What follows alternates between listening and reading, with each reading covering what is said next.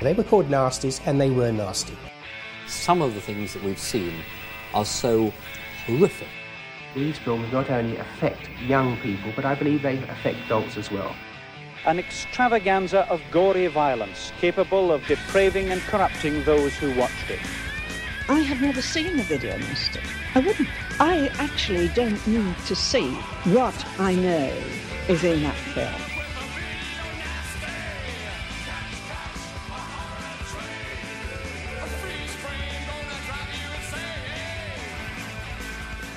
Hi everyone and welcome to Doing the Nasty Podcast. This is season number 2, episode 32.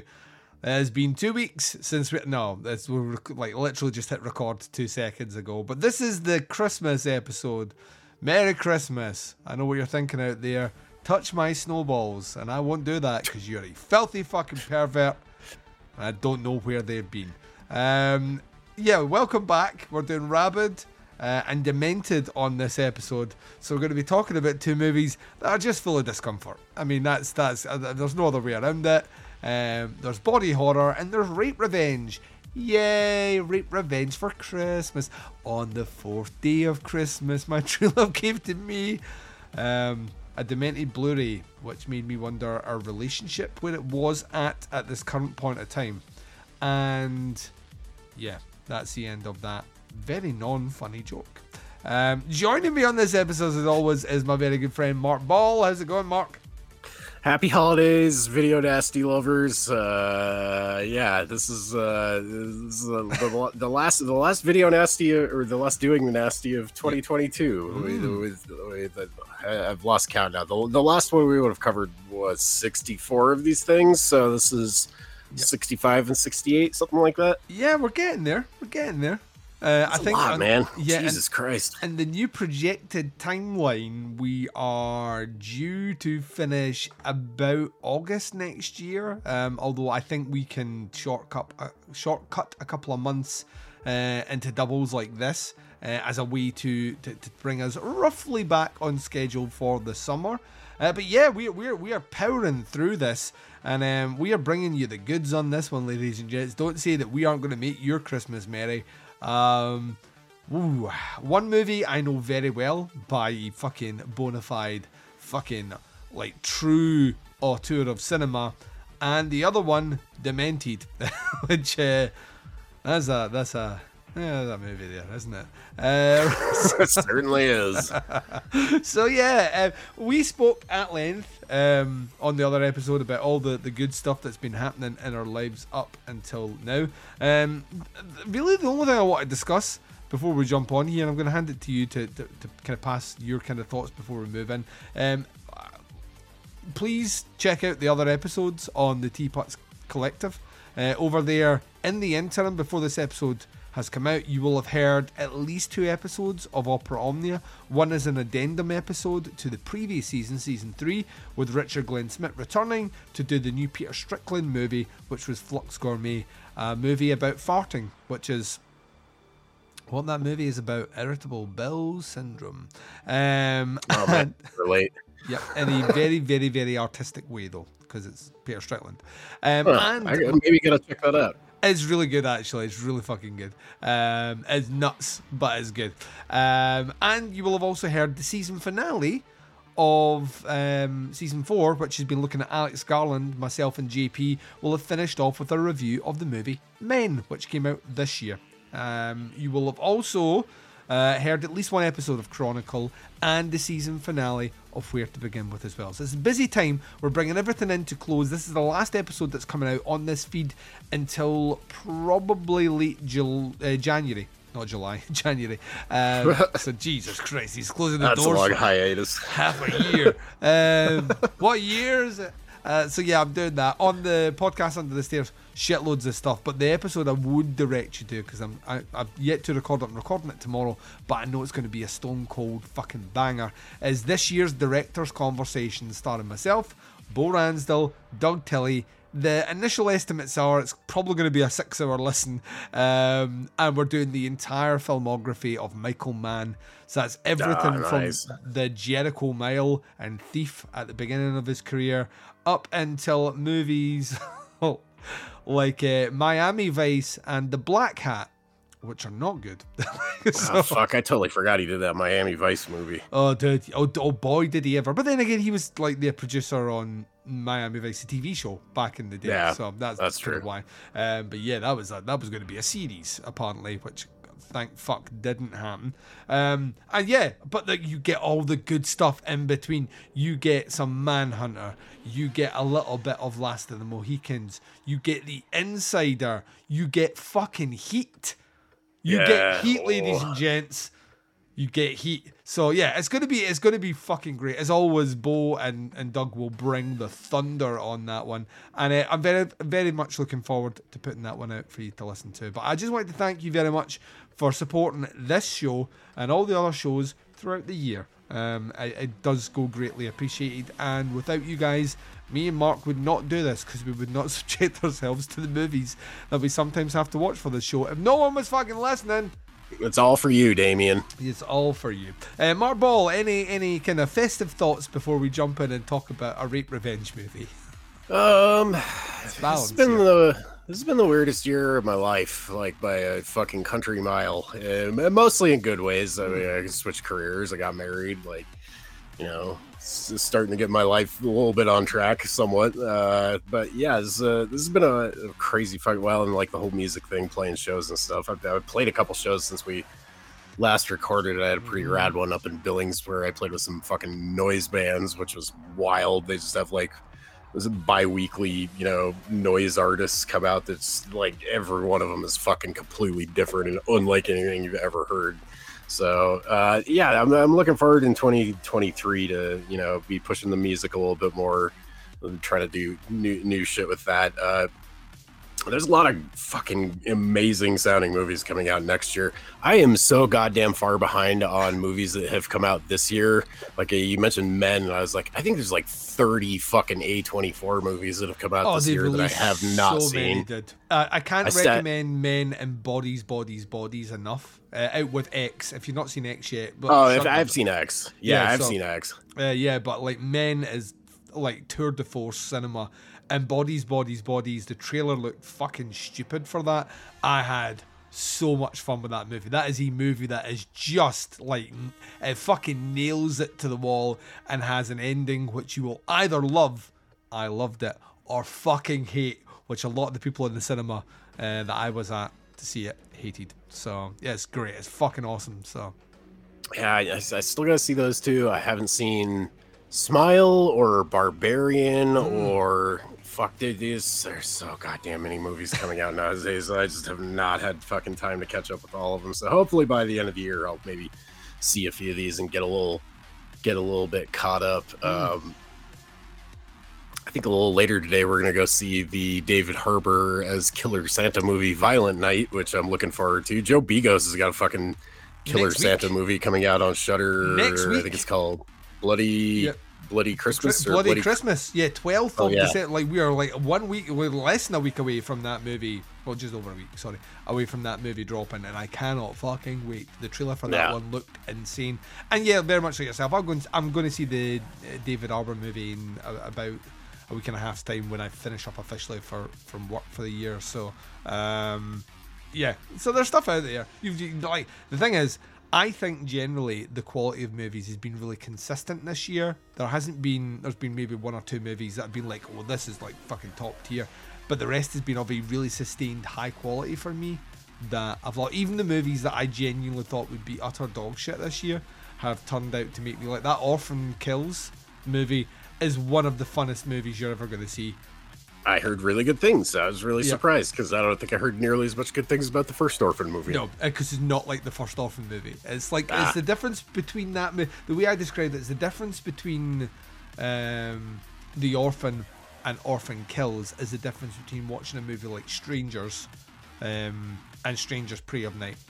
No, okay. Yeah, where it's just like a completely different movie, like just different style, different everything, and it has a couple of moments in there that will just make you fucking smile hard, and that is just like that they know they shouldn't be making a prequel to the first movie, and they're just like that. Well, if we are, let's just make it fun, and that's what they do.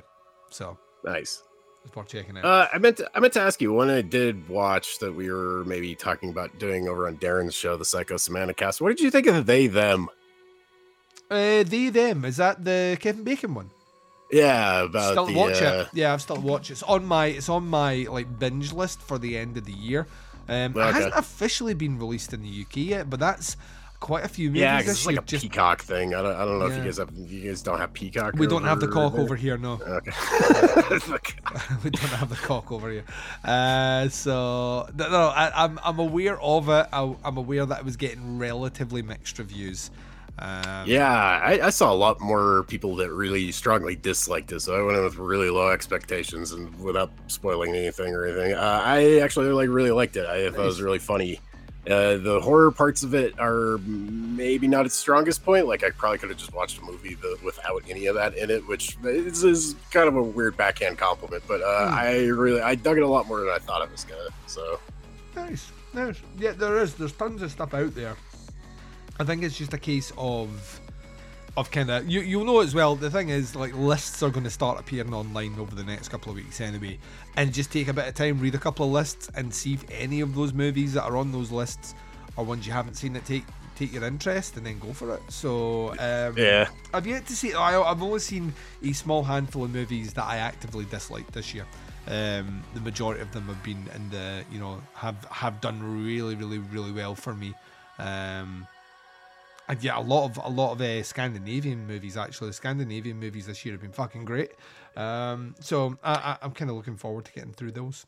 So. Did you order any cool stuff for the, I don't know, once again, this is a States thing, but the Black Friday sales from we now get Black Friday sales over here, but they don't mean anything. So shops just lean into, they're Black Friday deals. And we're like, this is an excuse to put out new stuff and put stuff on sale, kind of. I didn't actually. I am in the process just now of marginally downsizing my collection, in that I topped over 1,000 Blu-rays, and I got to the point where I was looking at certain ones going, I watched this 4 years ago, I'm never going to watch it again. So I've kind of started shrinking down the collection a little bit, and as a result of that, unless the movie is limited edition, as in like we're only releasing 2,000 copies and then it's gone, I'm not really buying anything at the moment there.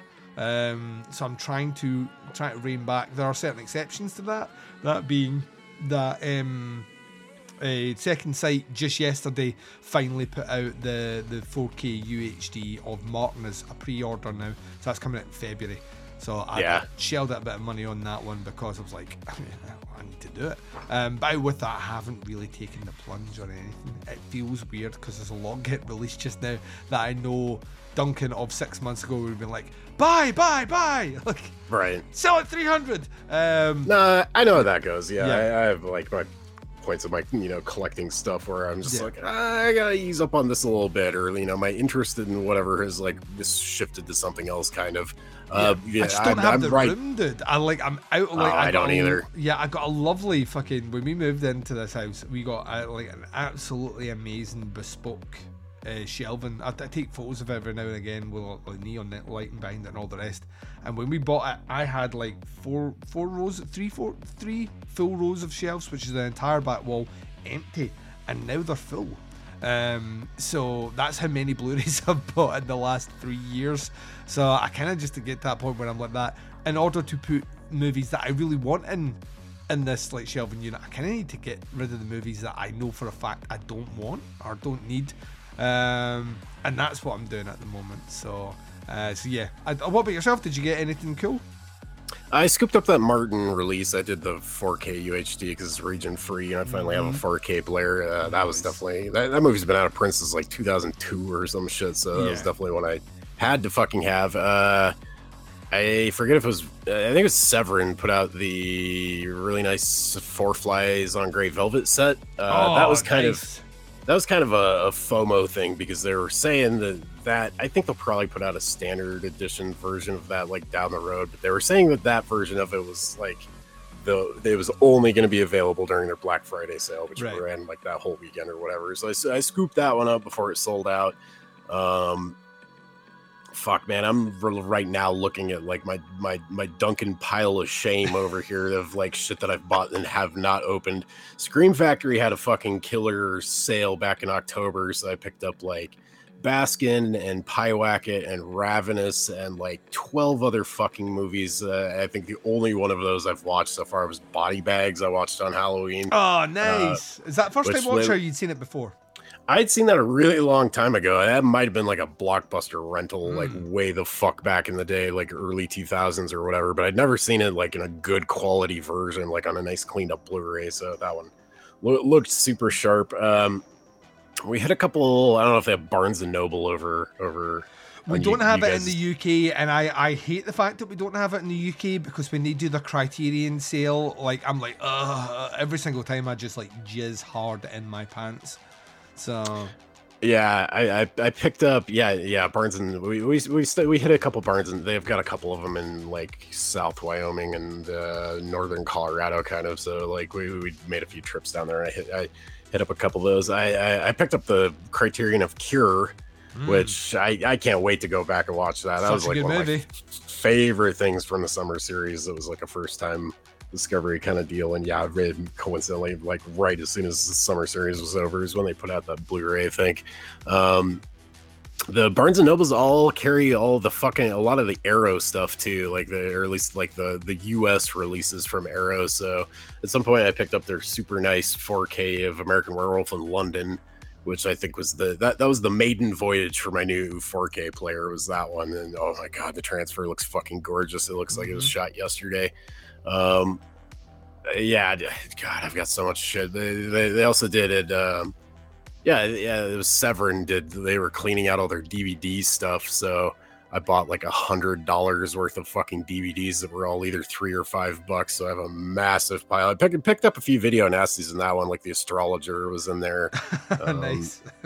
Which is not a movie I like, but I've got the weird idea in my head that like eventually I want to own a copy of at least all the tier 3 video nasties that we covered on this list. I've got quite a few of them. Like we mentioned Prey on the last one I picked up from Vinegar Syndrome a while back, and but yeah, dude, I'm kind of running the same thing. I'm running out of fucking shelf space. I am way behind on watching all this stuff. I'm way behind on new releases. Like I gotta get off my ass and fucking either watch some stuff or do like you're doing clear out some space and get rid of some fucking shit. So, but yeah, overall, I'd say it's been a really strong year in genre of filmmaking, both in like new releases and stuff that's like, come back around to Blu-rays and stuff. I ordered New York Ninja from Vinegar Syndrome. I forgot there was a couple of those, which the story on that is so fucking fascinating. Like they just found this movie that like didn't have any audio or whatever and got the rights to it and just remade the entire soundtrack and all the dialogue, and they don't have a script for it, so they don't know if that's what these people are actually saying, but it doesn't really matter because the movie's called New York Ninja. So yeah, I mean, you're there for New York Ninjas, yeah, just a lot of it's been a wild fucking year, man. Jesus Christ, 2022 felt like it was a decade long. Yeah, man. We're almost out of it. Let's do this, shall we? We're delaying the inevitable here. We do have to talk about Demented. Yeah, let's get that one out of the way real quick. Right, we're going to take a short break just now. You're going to hear people talk about Demented from the Video Nasties documentary. Myself and Mark Ball are going to return after the trailer for the movie. And yeah, we're going to be discussing Demented from 1980 right after this. Here we have Demented, which is an odd one from the 80s. This take was released by Media, which was based in the US, and they were set up to release this and quite a few other titles like Assault on Precinct 13, To All a Good Night, Light of the Living Dead. It stars Sally Elise and Harry Reams under Bruce Gilchrist, and it basically concerns a woman who, at the beginning of the film, gets gang raped in a horse stable, and they catch her rapist and put him in jail, and she goes to a mental institution. And when she comes out, her husband's having an affair, and she slowly starts losing her mind. It's not a very good film. The lead actress was a former model, and she was mainly chosen for her looks, which is fairly inappropriate for a film concerning gang rape. Sally Elise, actually, this was the first film she did, and then after this she also appeared in Home Sweet Home and Down on Us, which is a conspiracy movie that claims that the government murdered all the famous rock stars and hippie stars of the 70s. And it does worry me that Harry Reams is using the name Bruce Gilchrist in it. He must not like the film so much that he's not even putting his own name on it. Considering his filmography, that's fairly worrying. Harry Reams was an exploitation actor. He was in a lot of porn films. He also did a lot of straight stuff as well. He has a magnificent moustache, a rather bouffant haircut, and can be recognized by his very stilted but sonorous delivery. One of the most amusing scenes in the film is when the lead character finally loses her mind. She wakes up to find one of the neighborhood kids dry humping her, suggesting that he's going to rape her, and she finally snaps.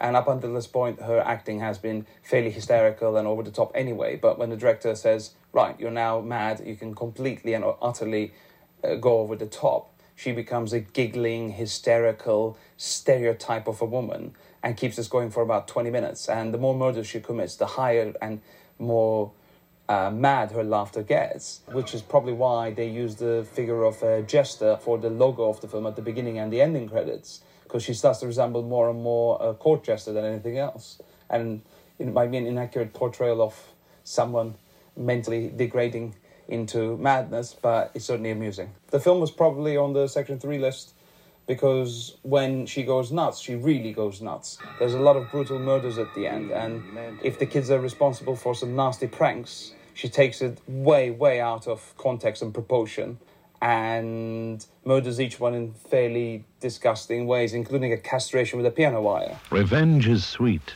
and deadly for a rape victim in the best-selling Demented.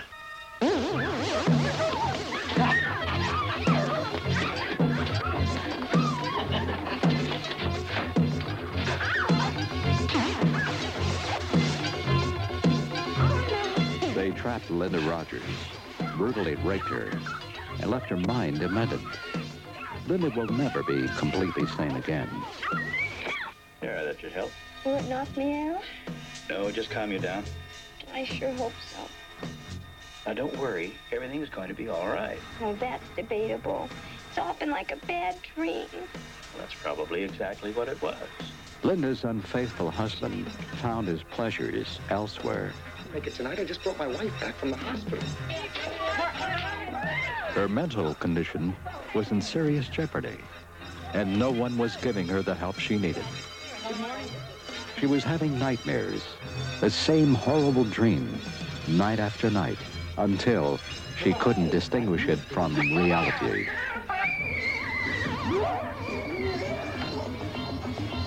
Her nightmares chased her, and chased her, and chased her.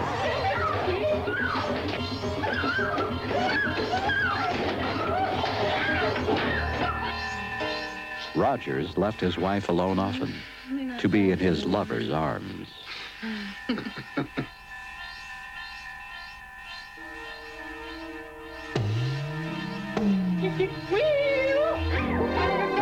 And those times alone were filled with sick, horrible illusions. She couldn't take it any longer. She became demented. She got rid of her nightmares, one at a time.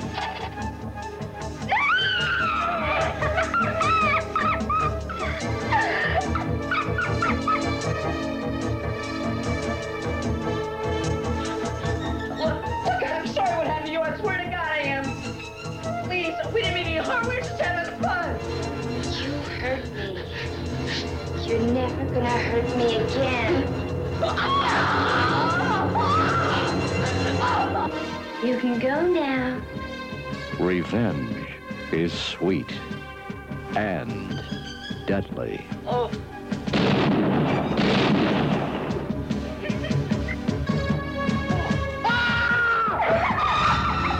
She was demented.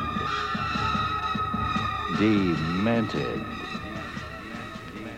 And welcome back, ladies and gents. You just heard the trailer for Demented. This is directed by Arthur Jeffries, written by Alex Rebar. The movie stars Sally Young, Harry Reams, Deborah Alter, Catherine Clayton, Brian Charles, Edward Talbot, Chip Matthews, Mark Justin, Robert Brooks Mendel, Douglas Price, Stephen Blood, Bosco Palazzo, that's his name, and some other folks in there as well. The synopsis for this one is... after being gang raped and institutionalized, the woman suffers nightmares while under the care of her unfaithful husband, and finally snaps when a group of mass youths, the Toyotes, mass group of mass youths, decided to invade her house. Kind of what the movie's like. I don't know what's going on with this. I'll go first. Go for it. So this movie looks really nice. It's shot like really well, and I talk about film stock a lot. This has really rich colors and like a great depth of feel, and this movie looks really good. Yep. I think I fucking hated everything else about this movie. So right out the gate, it starts with a fucking gang rape. You know, the thing is, like about 2 minutes into this movie, my initial thought was like that Mark is in for a rough ride. Like, I knew straight away. I was like, this is like a trigger thing for you, where you're like that. Fuck this movie. This movie hates women, I think, or is the best case scenario is extremely misguided about how women. Like, I really think they tried to do something with this and just fucking failed miserably. Yeah, it's clumsy. This is kind of a rape revenge movie, except for she's not really getting revenge on the people that actually raped her, who are in fucking jail. Yes. Which is like, man. In a weird way, it's more true to what trauma is. I think there's an assumption out there, probably due to just pure education, poor education as opposed to pure education, where people think that if someone is dealt like a violent assault or raped or molested or whatever, that when the person is convicted of it and sent away, supposed to get over it. They just get over it, and I think that aspect is what the movie's playing in a really interesting way. It just doesn't have the tools, it doesn't have the maturity, and it doesn't have the screenwriting or the acting really to deliver that. You're totally right. You're totally right. Yeah, it really did try to do something there, like you said, with like trauma and. It almost plays out like as like a murder fantasy for her, basically, because she's actually murdering these fucking kids at the end of this movie that she mistakes for her because they're coincidentally wearing like almost the exact same fucking masks as her rapists. It's kind of it's not super clear how much time passes between the beginning of this movie and when she gets out of like an institution, basically. Yeah. But I don't know, man. There was just so much I fucking disliked about this. I hate the husband character in every part of that. The unfaithful husband who's just decided that he's just going to cheat on his wife, who's been raped and had a psychological breakdown because she's not putting out. So she's like an all-around like asshole character, you know what I mean? Like that. He's like, oh, my wife's not putting out. She just won't get over it, so I'll just sleep around with someone who's clearly only interested in him because he has a good job and money. Yep. Like there's a bit where they are older. Yeah, there's a bit where they are like literally down to foreplay, and she's like that. So how much money did you say you earned? She's almost like a prostitute. Yeah, if someone says that to you during sex, be warned. Like always go low, right? So how much money do you have? Oh, not a lot. Like barely anything. This condom's reused. Like I get why. Like I mean, you basically you need an excuse for the husband to not be in the house for this movie to work, basically. And and it does it makes you sympathize with the wife a little bit more. But man, like they just fucking wallow in it in this movie, and it's like just wind you up so much to just fucking hate this husband, and then like I don't think anything. I don't remember. I just watched this like fucking night before last, and I don't remember if the husband has any comeuppance at the end of this. No. Or is that like the very last shot as he walks in the door? He walks in the door, she brandishes the knife, she's all screamy and shrill, and that it cuts out, fades out. The assumption is that she kills him. Frames, and we get the cover of her like swinging the cleaver or whatever. The assumption is that she kills him off screen, which isn't good enough for me. Yeah, fuck this movie. I wanted to see him horribly murdered. Like, I wanted this to be like... You remember how the George Romero movie Season of the Witch ends, where she fucking blows the husband away with a shotgun when he walks in and, like, probably gets away with it? That's how this movie should have ended, not this dumb fucking freeze frame bullshit. The ending of this made me fucking furious. A lot of this movie did. I think this very clumsily and like almost offensively handles some of the ideas that it's going for, and it has like one scene like towards the end that like I thought was pretty nasty. I mean, a lot of this is fucking nasty. Like she has like hallucinations of being raped again and again and again. Yeah, if you want to talk about nasty, right? When Mary Whitehouse was putting together the compilation tape that was shown to Margaret Thatcher's Conservative government at the time to get them on board with banning and burning movies, she actually used a scene from this movie in that. Right, even though this one didn't even make the tier 1 or tier 2 list, there is a scene from this that was displayed amongst scenes from I Spit in Your Grave and Last House on the Left, like Cannibal Holocaust. Like there was scenes from this movie in that compilation, which gives you an idea like what you might see when you watch this movie. The opening scene is fucking raw as fuck. It really, like, the thing is, you forget, right? Like, rape revenge as a genre is supposed to be unpleasant. The reason it's supposed to be unpleasant is the retribution that is then dealt out is measured in comparison to the act. It's what just like you want to comeuppance. They want you as the audience to be sympathetic to the character that has been raped. Even like ultimately you will be straight away, but like moreover when they themselves become a vigilante, right, and do unspeakable things which society deems as like vile, evil, and vicious. You have to be able to side with them, which is the precursor for this. That's why you see the rape and the value it is. But it's the same reason a movie like Irreversible works the way it does, is like every time it jumps back to the 10 minutes before and you see another act, you see the setup to what that violent act was at the beginning.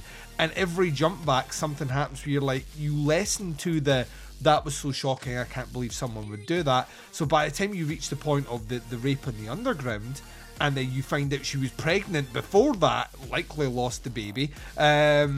What he kind of doles out at the very beginning of the movie because of the reversing, the kind of non-linear time structure, is kind of like, oh yeah, fuck those guys that did that, and I see why I went and swinging the hammer. But in a movie like this, the big issue is primarily about her. Like I say, there's a way to do this and a way to do it really, really, really well. And they just don't have the tools. They just don't have the tools. The maturity of film at the time doesn't have the tools. It's like, well, the woman's hysterical. If you watch the trailer for this movie, it's fucking hilarious. It's just all going like that. This woman is demented. You know what I mean? That's might as well do that. You know what I mean? It's like 2 seconds away from having the demented klaxon go off in the background.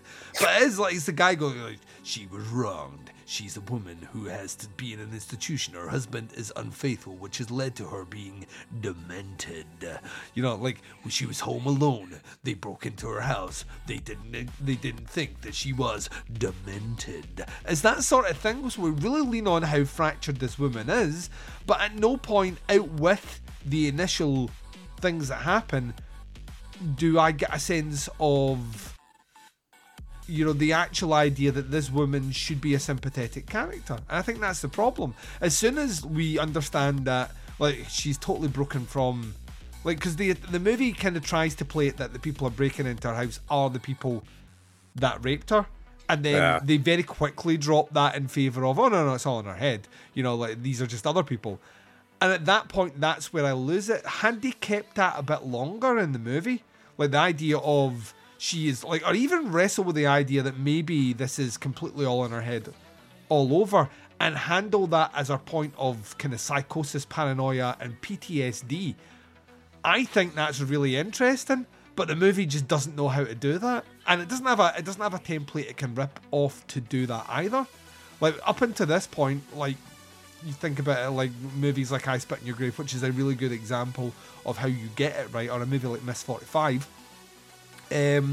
Those didn't have the, like, whoever they went after were the people that perpetrated the crime. And this one, it's kind of like saying, well, the psychosis of that, not being able to move forward in your life, which is a fine thing to be able not to get over. Let me just stress that. You know what I mean? It's not, you know, it's not like your ice cream falling off the top of your cone and hitting the ground on a warm day, and you're like, that probably can't eat that now. Well, I'll just go and buy another ice cream. You know, it's like there's different levels of trauma that people can. You know what I mean? This one's trauma. The other one is inconvenience. Like the way it kind of handles that character's, it kind of then makes her like an unsympathetic villain. In the way it's doled out, I feel, and I think that is one of the big missteps. And also, by the end of this movie, our main character here, Sally Young, like who plays the character Linda Rogers, she is fucking high pitch, shrill, like just like pure hysteria, and it gets to the point where she's actually, for like to be like blunt on it, is just like almost unwatchable as a character towards the end. It becomes so psychotic that I just don't want to spend like any time at all watching it. I found it, like, interesting enough, she was in that movie that we covered recently, Home Sweet Home. Oh, really? Yep, she's in that movie as well. And I kind of, like, I was going to say, like, a more minor role. She plays another character called Linda. Like, you are Linda. You are typecast as Linda from that. Linda, listen, Linda. But that's like, that's my problem with it, is I love the kind of, I keep using the word grindhouse, but this feels like a bit of a grindhouse movie, that then becomes a bit of a, like, psychotic drama. I love the idea of what it's trying to do. I just think in the hands of someone who's just better at telling a story, or a better director overall, this could have had some. I still at no point think this would be a great movie, but it has some things I think. Well, the thing that kind of confuses me is how popular it is now. So this is now out on Blu-ray. I think Scream Factory put this one out, and it's now made its way over to the UK. I think 88 Films may have put it out in the UK. And it's, you know, like, there were people losing their shit when this was getting released. They couldn't wait to watch it. And I must have just watched I must have just watched a completely different movie. I think it has kind of cool ideas, but just can't execute them. And that's where I landed on this one. It's a deeply uncomfortable watch in parts. And it never redeems itself at the end. Like, at the end of this movie, she's, like, likely murders her husband, which we want her to, but we don't get to see. And she's going to go away, and she's going to be institutionalized and blamed for a lot of shit, or they're just going to fucking send her to prison alongside the fucking rapists. I just don't, like I say, I think there's a higher concept art idea here which could have been done, but it was never going to get done with the people involved with this. So when it gets to a certain point, it seems like it's in a huge hurry to get to the horror parts. Like, it spends a good, like, first 2/3 of this thing as basically like a psychodrama. Yes. Very clumsily dealing with ideas of trauma and, you know, how we fucking just straight up gaslight women that are in these awful fucking situations. And we spend way too much time with the unfaithful husband, who's just a fucking absolute piece of shit. I can't fucking stress that enough. It made me so fucking angry. I'm kind of in the same boat. Like, I think this husband's played by Harry Reams, who was a relatively infamous porn actor of the time. Did a lot of stag movies. Is in Deep Throat.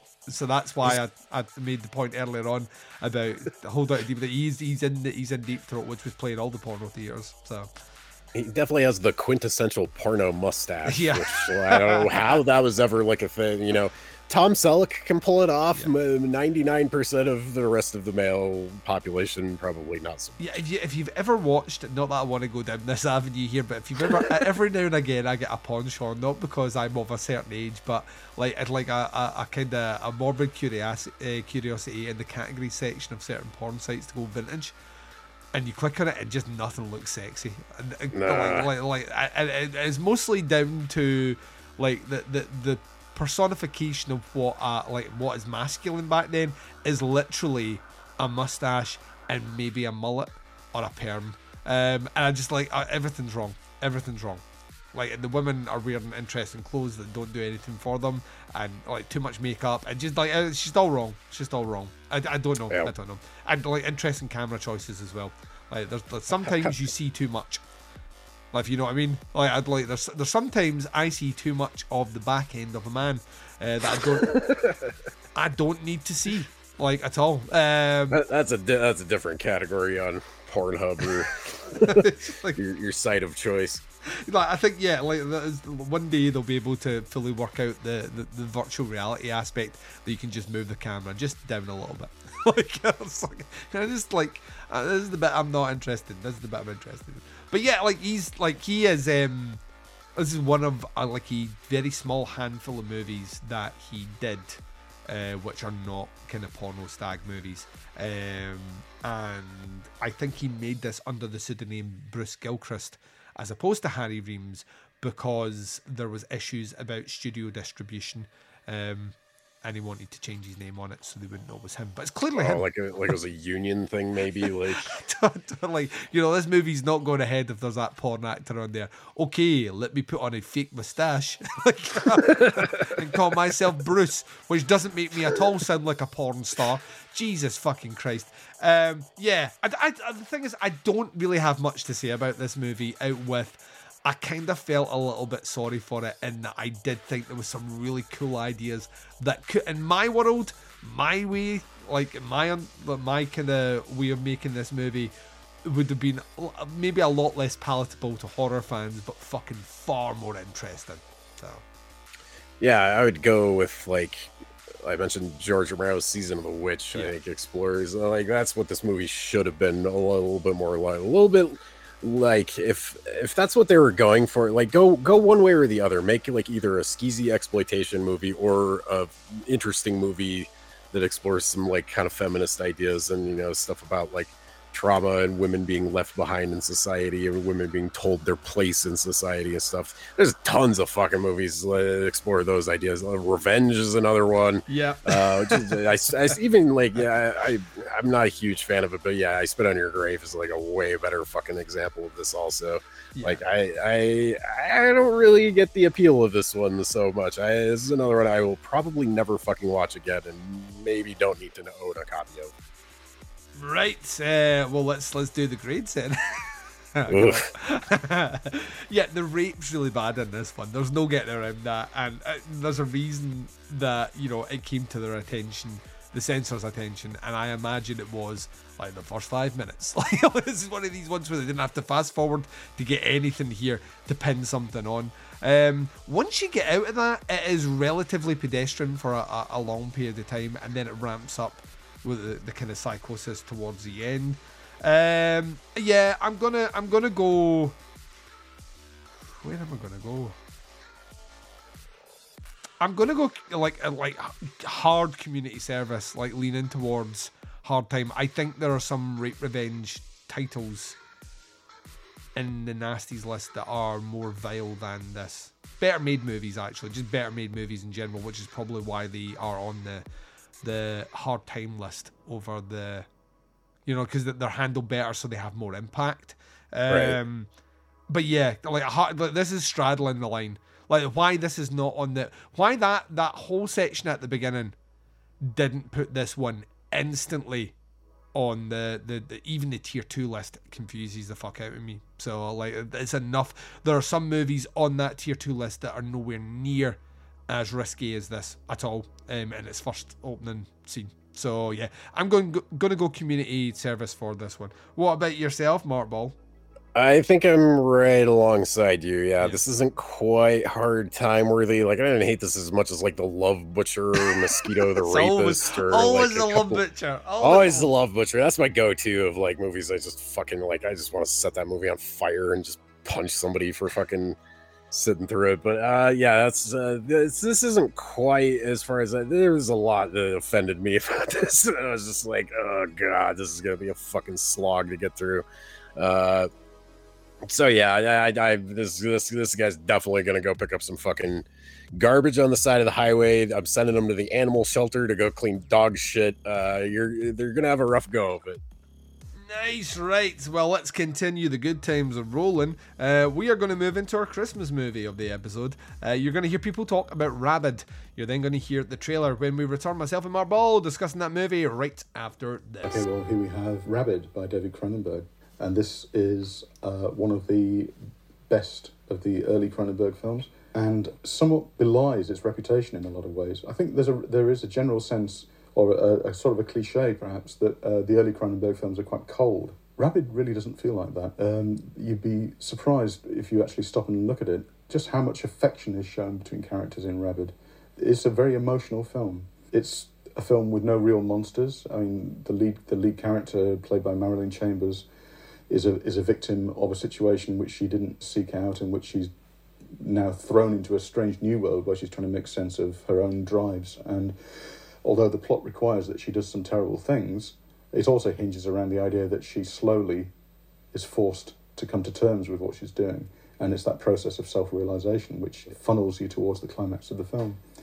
It's got all of the hallmarks of early Cronenberg, which can lead to that sense of coldness and detachment. It's set in winter. There's a feeling of alienation and detachment created by these amazing modernistic sort of cold buildings which he would set films in. This is also one of those Cronenberg films that has that uncanny sense of sort of predicting future developments rather in the way that Videodrome seemed to do. There are characters early on talking about the possibility of setting up a franchise chain of plastic surgery clinics. At the time it was being discussed in the film, this seemed like a sort of a slightly wacky sort of future sci-fi sort of idea. And there's a character who says, I don't want to become the Colonel Sanders of plastic surgery. We're now in a world where plastic surgery is on tap and on demand, that you'll have high street plastic surgeons in a way which Cronenberg appears to anticipate. There are other kind of prophetic elements, such as the focus on the idea of neutral field grafts. In the film, you've got this whole idea that, and it was a new idea, certainly a new idea to me at the time, and probably to a lot of viewers, the idea that there are certain kinds of tissue which can be treated to develop into any kind of tissue, rather like an embryo's tissue can form arms, legs, skin, lungs, or whatever. These ideas, which were kind of cutting-edge medical and scientific ideas at the time, were being fed into a genre that had absolutely no record for that kind of thing at all. I mean, when Rabid was made, we're talking about 1976. We were only about 4 years out of classical Gothic, really. The Hammer Studios and Dracula and Frankenstein and the whole works was still fairly recent. And so Cronenberg's work, which was entirely coming from a completely different angle, to do with modern concerns about science, to do with anxiety about the body and the pace and progression of change in modern society, were a bolt out of the blue. I think one of the things that made Cronenberg so immediately striking is just that you sensed a whole paradigm shift. You were no longer dealing with the old verities of the horror genre. He seemed to have imported ideas that had come completely out of left field. And I think part of the thrill of those early Cronenbergs, certainly at the time, was thinking, I actually don't know where this is going. I'm being presented with new ideas. This director is not afraid to show me images that I can't even anticipate. I mean, this is the film where the heroine, stroke anti-heroine, has a kind of a penis syringe in her armpit with which she sucks blood from unsuspecting acquaintances. And part of the thrill of those films was just thinking, I'm in the hands of somebody with a totally unique sensibility for the genre, who is pushing us into a new, troubling, frightening, and yet very, very fascinating terrain. As far as Section 3 is concerned and its presence on the list of films that were considered to be banned, it is very hard to understand. I mean, as I understand it, this film was released in the same form in the cinemas as an certificate release with no difficulty at all. there are moments of horror. There are obviously there are moments, upsetting moments, grotesque moments in the film. I think we are, to try and understand why it ended up getting anywhere near the Video Nasties list is to try and second guess the mindset of an idiot. You know, some idiot policeman watched something in the film that he thought was offensive and unpleasant, and here we are 30 odd years later trying to understand. We don't stand a cat and mouse chance, because there's nothing in this film that ought to be troubling people in the, you know, I wouldn't put anything on a banned list, let me get that right, but you know, if you were to put I Spit on Your Grave next to Rabid, you know, how can we possibly understand how anyone could have thought that they were equivalent in any way?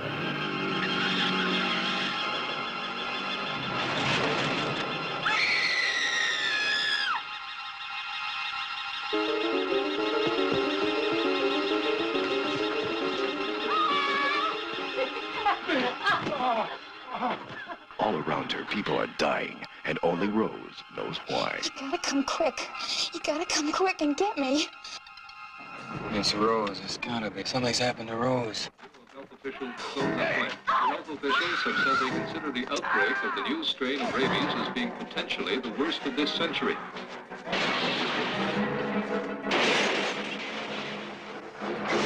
Don't scream. Don't panic. He's dead, and the dead can't hurt the living. Rabid. The Prime Minister was reluctant to officially declare a state of emergency, but as any citizen in the streets can tell you, martial law has come to Montreal. Get that gun. I'm sorry, sir. You can't go right. I'm sorry, sir. I don't have a car now, please. Shooting down the victims is as good a way of handling them as we have got. Stop! Stop or shoot!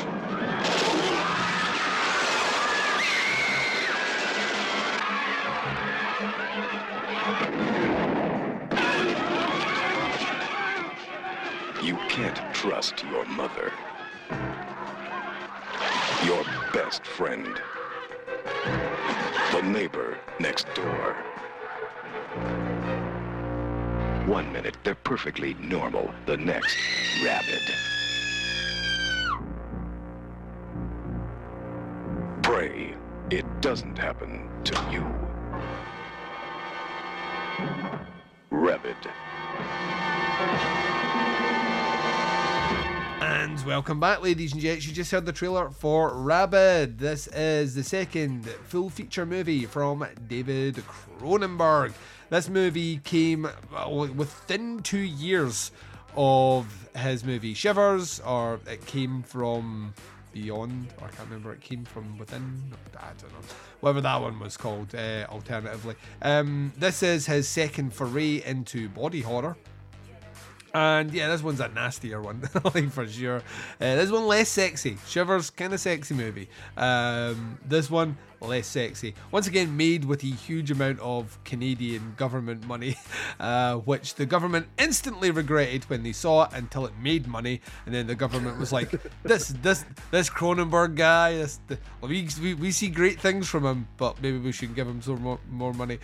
He both wrote and directed this movie. It stars, of course, Marilyn Chambers, Frank Moore, Terry Schreiber, Joe Silver, we have Howard Raspan, Patricia Gage, Susan Roman, Roger Piard, Lynn Derrigan, maybe, potentially, who knows, Victor Desi, and some other folks. Synopsis for this one on the IMDb's is young woman develops a taste for human blood after experimental plastic surgery, and her victims turn into bloodthirsty zombies, leading into a city-wide epidemic.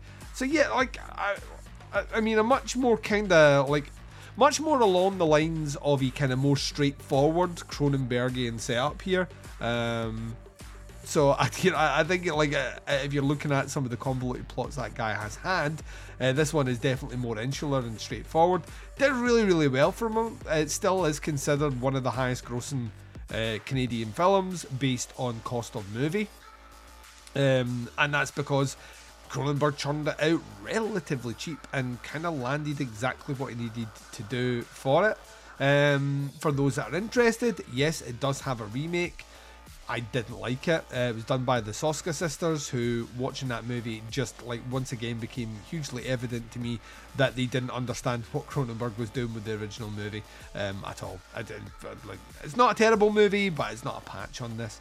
I bet it's played. I haven't seen the remake of this, but I bet it's played completely straight and super serious, and it tries to be really hard and edgy, which is this. On this rewatch, I've seen this about 3 times now. I hadn't seen this in a really long time. This ran on the very first season of Joe Bob Briggs' new show on Shudder. This played during that first marathon. I was drunk as fuck by the point this actually played in that marathon, so I did not. It had been a long time since I'd like sober watched this movie, and I'd completely forgotten that Ivan Reitman is wearing a bunch of different hats on this movie. Oh yeah, producer, like main producer in the movie. Actually, the guy behind Marilyn Chambers being selected, if you believe the lore and the legend behind this one. Originally up for the role, Cronenberg's first choice was Sissy Spacek, off the work she'd done in Carrie. So that would have been fucking rad. Not to take anything away from Marilyn Chambers, but that would have been pretty fucking rad. Yeah. But yeah, that's kind of my huge takeaway from this rewatch is that this almost felt like it was co-directed by Ivan Reitman. There's a lot more goofy shit in this movie than I remember there was. Like every little maybe not every, but a lot of the ancillary just like weird background characters get like a little bit to do, and like you get like their whole entire character in like about a 10-second scene, and they're all super goofy and like kind of they just have this weird sense of humor about them, but like it feels very Second City, like Animal House, Ghostbusters, like his whole kind of just like dry sense of humor basically, which to a degree, like I was gonna kind of say the opposite. This feels the least like a David Cronenberg movie out of basically all of his movies, including Shivers. I think it's to do with it. I think it's to do with the concept. So it doesn't have a high concept. You know what I mean? All the other ones have a high concept, and one way or another, he's telling a story, but using body horror as the mechanism in which to deliver it. This one is a bit more flat. And that it's surely there's a conversation about kind of plastic surgery, like and kind of medical science meddling, but even then, it's not. The movie never revisits it. You know what I mean? It's kind of a zombie movie. It definitely. Oh boy, the pandemic and the government handling aspects of this have come back around and aged incredibly fucking well. And yeah, there like you said, there's some stuff about there's a little bit of social commentary at the beginning of this about plastic surgery type stuff. There's also some stuff about I mean, this is another one that kind of leans into the under the skin kind of territory where our lead is a female, and she's just constantly surrounded by dudes that are fucking creeps to one degree or another, and she almost kind of uses her sexuality as a weapon throughout the back half of this movie basically, and then it does have some body horror stuff in it. She basically grows a tiny vagina in her fucking armpit that shoots out a very phallic stinger fucking implement of death, and it's all weird and icky and gross. And Rabid is doing it's juggling a lot of fucking plates. And I think it does it really well, and I think kind of the connecting tissue in this is the Ivan Reitman kind of more inspired stuff, where it's got a little bit of goofy black humor sprinkled throughout it. And it's got really I think a really nice balance of tone throughout this thing, where it's pretty nasty, but not nearly as nasty as some Cronenberg stuff goes. Yeah, I think you're hitting on a lot of my feelings. I like Rabid. I think it's a fun fucking movie, right? Really, really does stand out. I mean, it's kind of boxed in between Shivers, which does have a kind of higher concept about kind of STDs and stuff like that, and sexuality, and The Brood, which comes after this, which is, I mean, it's The Brood for me is it's top tier Cronenberg, and it's infinitely darker than this movie. Yeah, and it kind of feels like he on some level he needs to get this movie out in order to make The Brood. I also needed to get divorced messily to make the Brid. Yeah. It does make you wonder if that hadn't happened, how his career would have went. You know what I mean? Like, because if this is the Cronenberg we're getting right after Shivers, and he makes a racing movie, which a lot of people don't know, he did actually make a race car driver movie the same year as he did the Brood. It does make you wonder if he had went through a severely traumatic divorce in which he just like hated his wife, and the custody of the kids were all up, and you know, like for all that, would he, you know, so he might never have made the Brood what Cronenberg would have looked like in the 80s, because the Brood feels like right, I know what I'm doing now sort of thing, and then you get like back-to-back bangers like Videodrome, Scanners, Dead Zone, The Fly, you know, it's like just like wall to wall. Like by the end of it, you're getting the movie that he does with Michael Ironside, which is escaping me now, where he's a gynecologist. Scanners. No. Oh wait. Not Michael Dead Ironside. Dead Ringers. It makes it with Jeremy Irons. I knew Irons. Jeremy Irons, yeah. And then Naked Lunch. And then Crash. You know what I mean? It's like back to back, like fucking incredible works of cinema. Just chum, like firing them out as if it was nothing. That does make you wonder, had he not went through that, what that career might have looked like. But Rabid is, you can. I'm with you on this one. You can feel that this is a collaborative project, where as most of the other Cronenberg projects are personal. You know, he's steering the ship. You do, like, as soon as you have Ivan Reitman saying we should change the lead to someone else, you know he's listening to someone else and he's taking that in. It's maybe the most conventional of all of Cronenberg's movies, and as a result of that, it's like, of all these horror movies, on that level, it's the one where I kind of feel myself scrutinising a bit more of the actual mechanics of the movie, which are handled really well. The body horror stuff here is top tier. For the time period, the practical effects are great. So I kind of lean towards that. I don't think it's necessarily a particularly intelligent film, and it's very two-dimensional. So, like, if I was reviewing this as based on Cronenberg's back catalogue, Rabid is in the middle. As you know, it's not on the high end by any stretch of the imagination. But then, if I'm looking at it from a kind of like a exploitation horror movie from the late 70s, especially a Canadian one like that, score's pretty high. You know what I mean? It has enough of those elements going on, but you know, once again, suffers from the fact that in or around this time, we're getting a zombie movie from Cronenberg, which is going to go head to head with arguably the greatest zombie movie ever made in Dawn of the Dead. So yeah, Dawn of the Dead, like a year apart. Yeah, like the following year, and Dawn of the Dead does everything so much better. Like, so, you know what I mean? It's almost unfair. It's almost unfair. So I have a lot of time for Rabid. I really, really do. I find this is the kind of dumb popcorn movie of the Cronenberg catalogue, and that's not to say that I find the movie dumb. That's not true. I just find it, based on these other ones, just lacking in a bit of like narrative nourishment. But it's not nearly as deep. Yeah, it isn't. It's a very, very, very superficial movie. Very much like the plastic surgery that people get. It's all superficial. And maybe that's his plan. Look what you just did. Holy fucking shit. Nuts. David Cronenberg, you son of a bitch. Like I think you hit the nail on the head when you said that, like, from The Brood on in his filmography, his films become way more personal. Yes. I think to kind of answer your... He's got a message. He's got something he wants to say, and I think that's the difference here. I don't see there being something to say here. I think it feels a little more like a gun for hire movie, kind of, this one, which I think is where his career would have gone if he hadn't gone through that awful fucking divorce. Yeah, I'd like the racing car driver movie, which we did as part of one of our director commentaries, interesting enough, swinging it back around, isn't great. It's fine mechanically. I've never seen it as a movie. It's a fine movie, but it's not like, there's nothing about it at all that makes you think, oh, David Cronenberg directed this.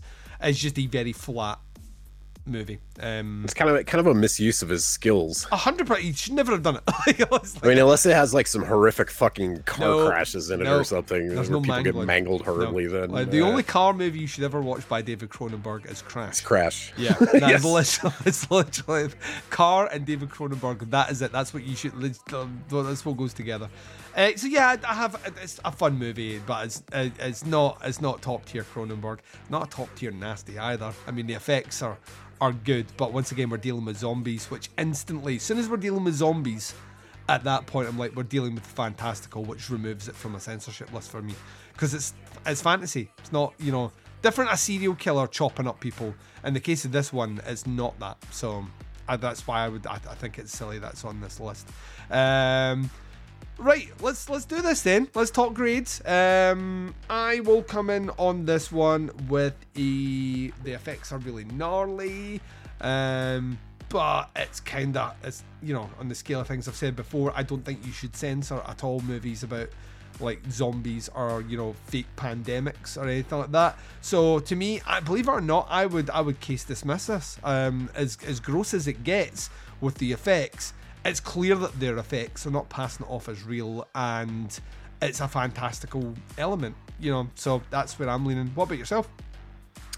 Yeah, I'd give this like a slap on the wrist. Basically, this does explore some darker tones, some of which have gotten much fucking darker and more relevant in the last 2 to 3 years. But in the grand scheme of like video nasty stuff, like this doesn't punch nearly as hard as a lot of stuff. Like, I actually like found myself really enjoying watching this and kind of being along for the ride. Like, this does kind of like this is a lot more along the lines of something like Dawn of the Dead than something like, you know, The Fly or The Brood or something that like goes really fucking hard. I treat this movie the same way I would treat a movie like Evil Dead. Yeah, you know what I mean? exactly. It's fucking great to fun watch. Yeah, it's a great fun watch movie. It's like awesome in that element. Does it need to be on a censorship list? No. What are we doing here?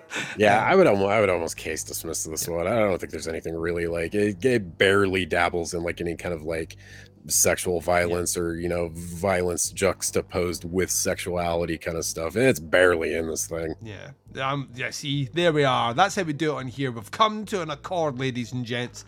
We've also come to the end of the episode. We're going to take a short break just now. You're going to hear promos for shows that I love. When we return, we're going to tell you what we're covering in our first episode back in the new year. And all I'm going to say is it's going to be rough.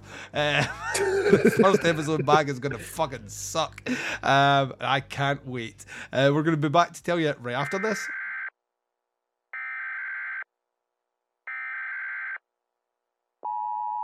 This is a test of the emergency podcasting system. Listen to the Psychosemantic Podcast. Politics, movies, and political movies. Find us on Facebook, iTunes, Stitcher, LegionPodcasts.com. The Psychosemantic Podcast. And you've been listening to Doing the Nasty Podcast. This has been season number 2, episode 32. We have on this episode discussed Demented and Rabid. Mark Ball, we are going to be back for more episodes in the new year, but I know what you're thinking. What is that first episode going to look like? Oh, we're staying in the 70s, my friend. Either side of Rabid, we're doing a movie from 1976, a movie from 1978 as well.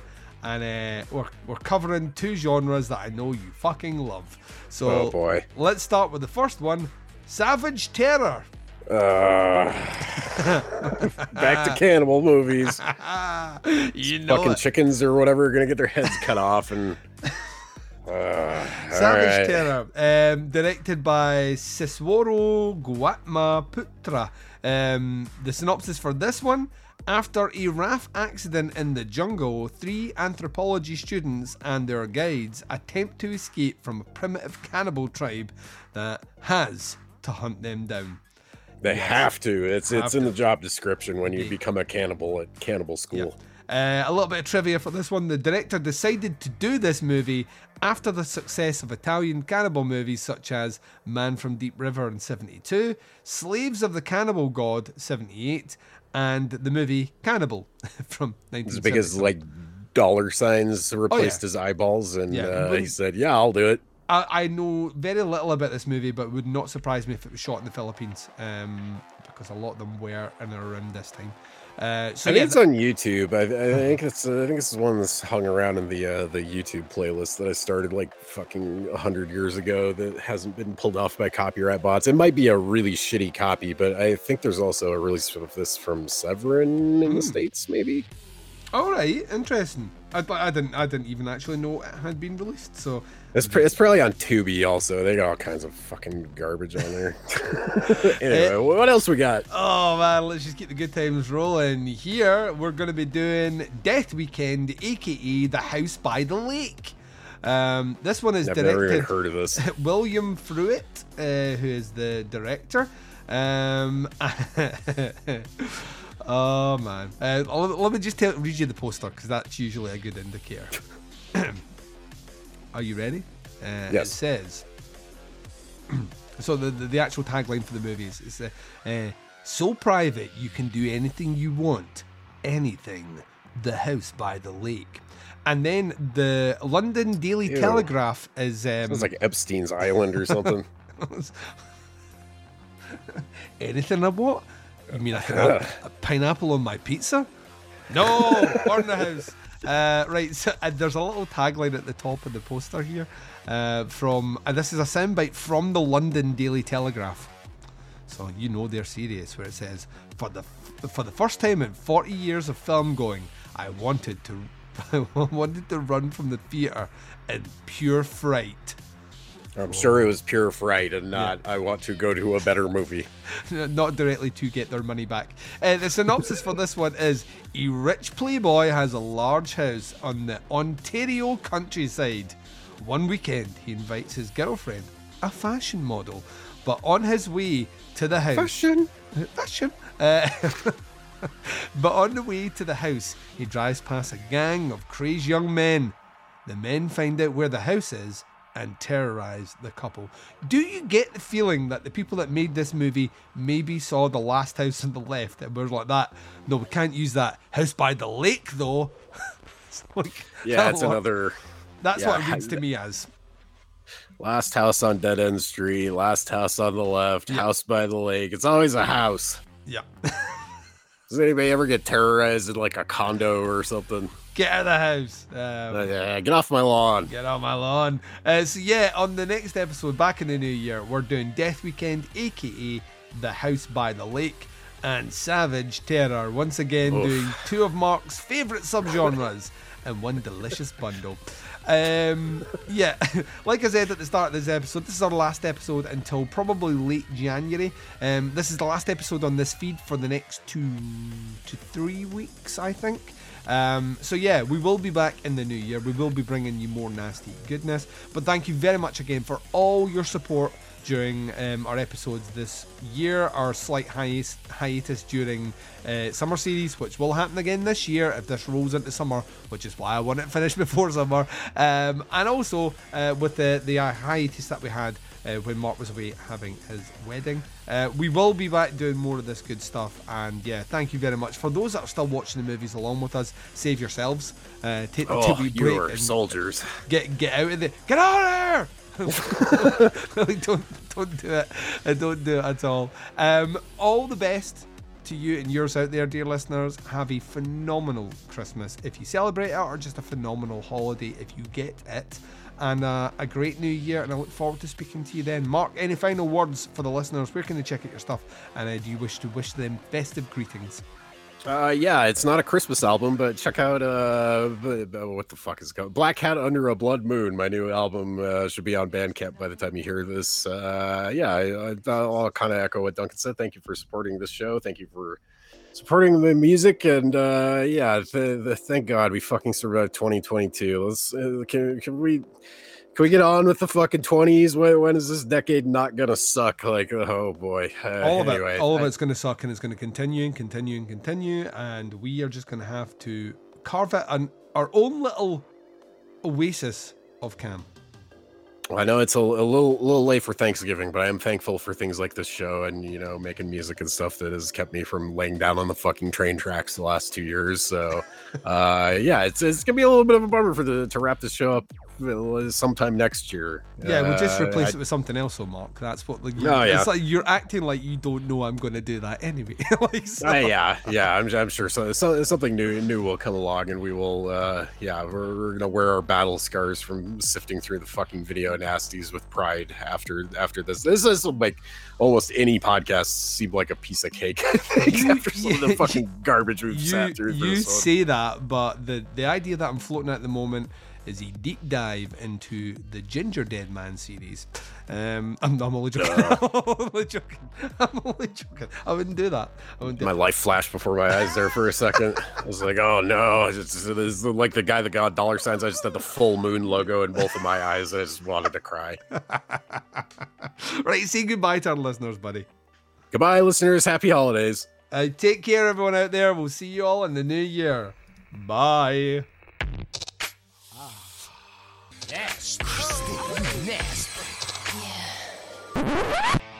They were called nasties, and they were nasty. Some of the things that we've seen are so horrific. These films not only affect young people, but I believe they affect adults as well. An extravaganza of gory violence capable of depraving and corrupting those who watched it. I have never seen a video, mister. I wouldn't. I actually don't need to see what I know is in that film.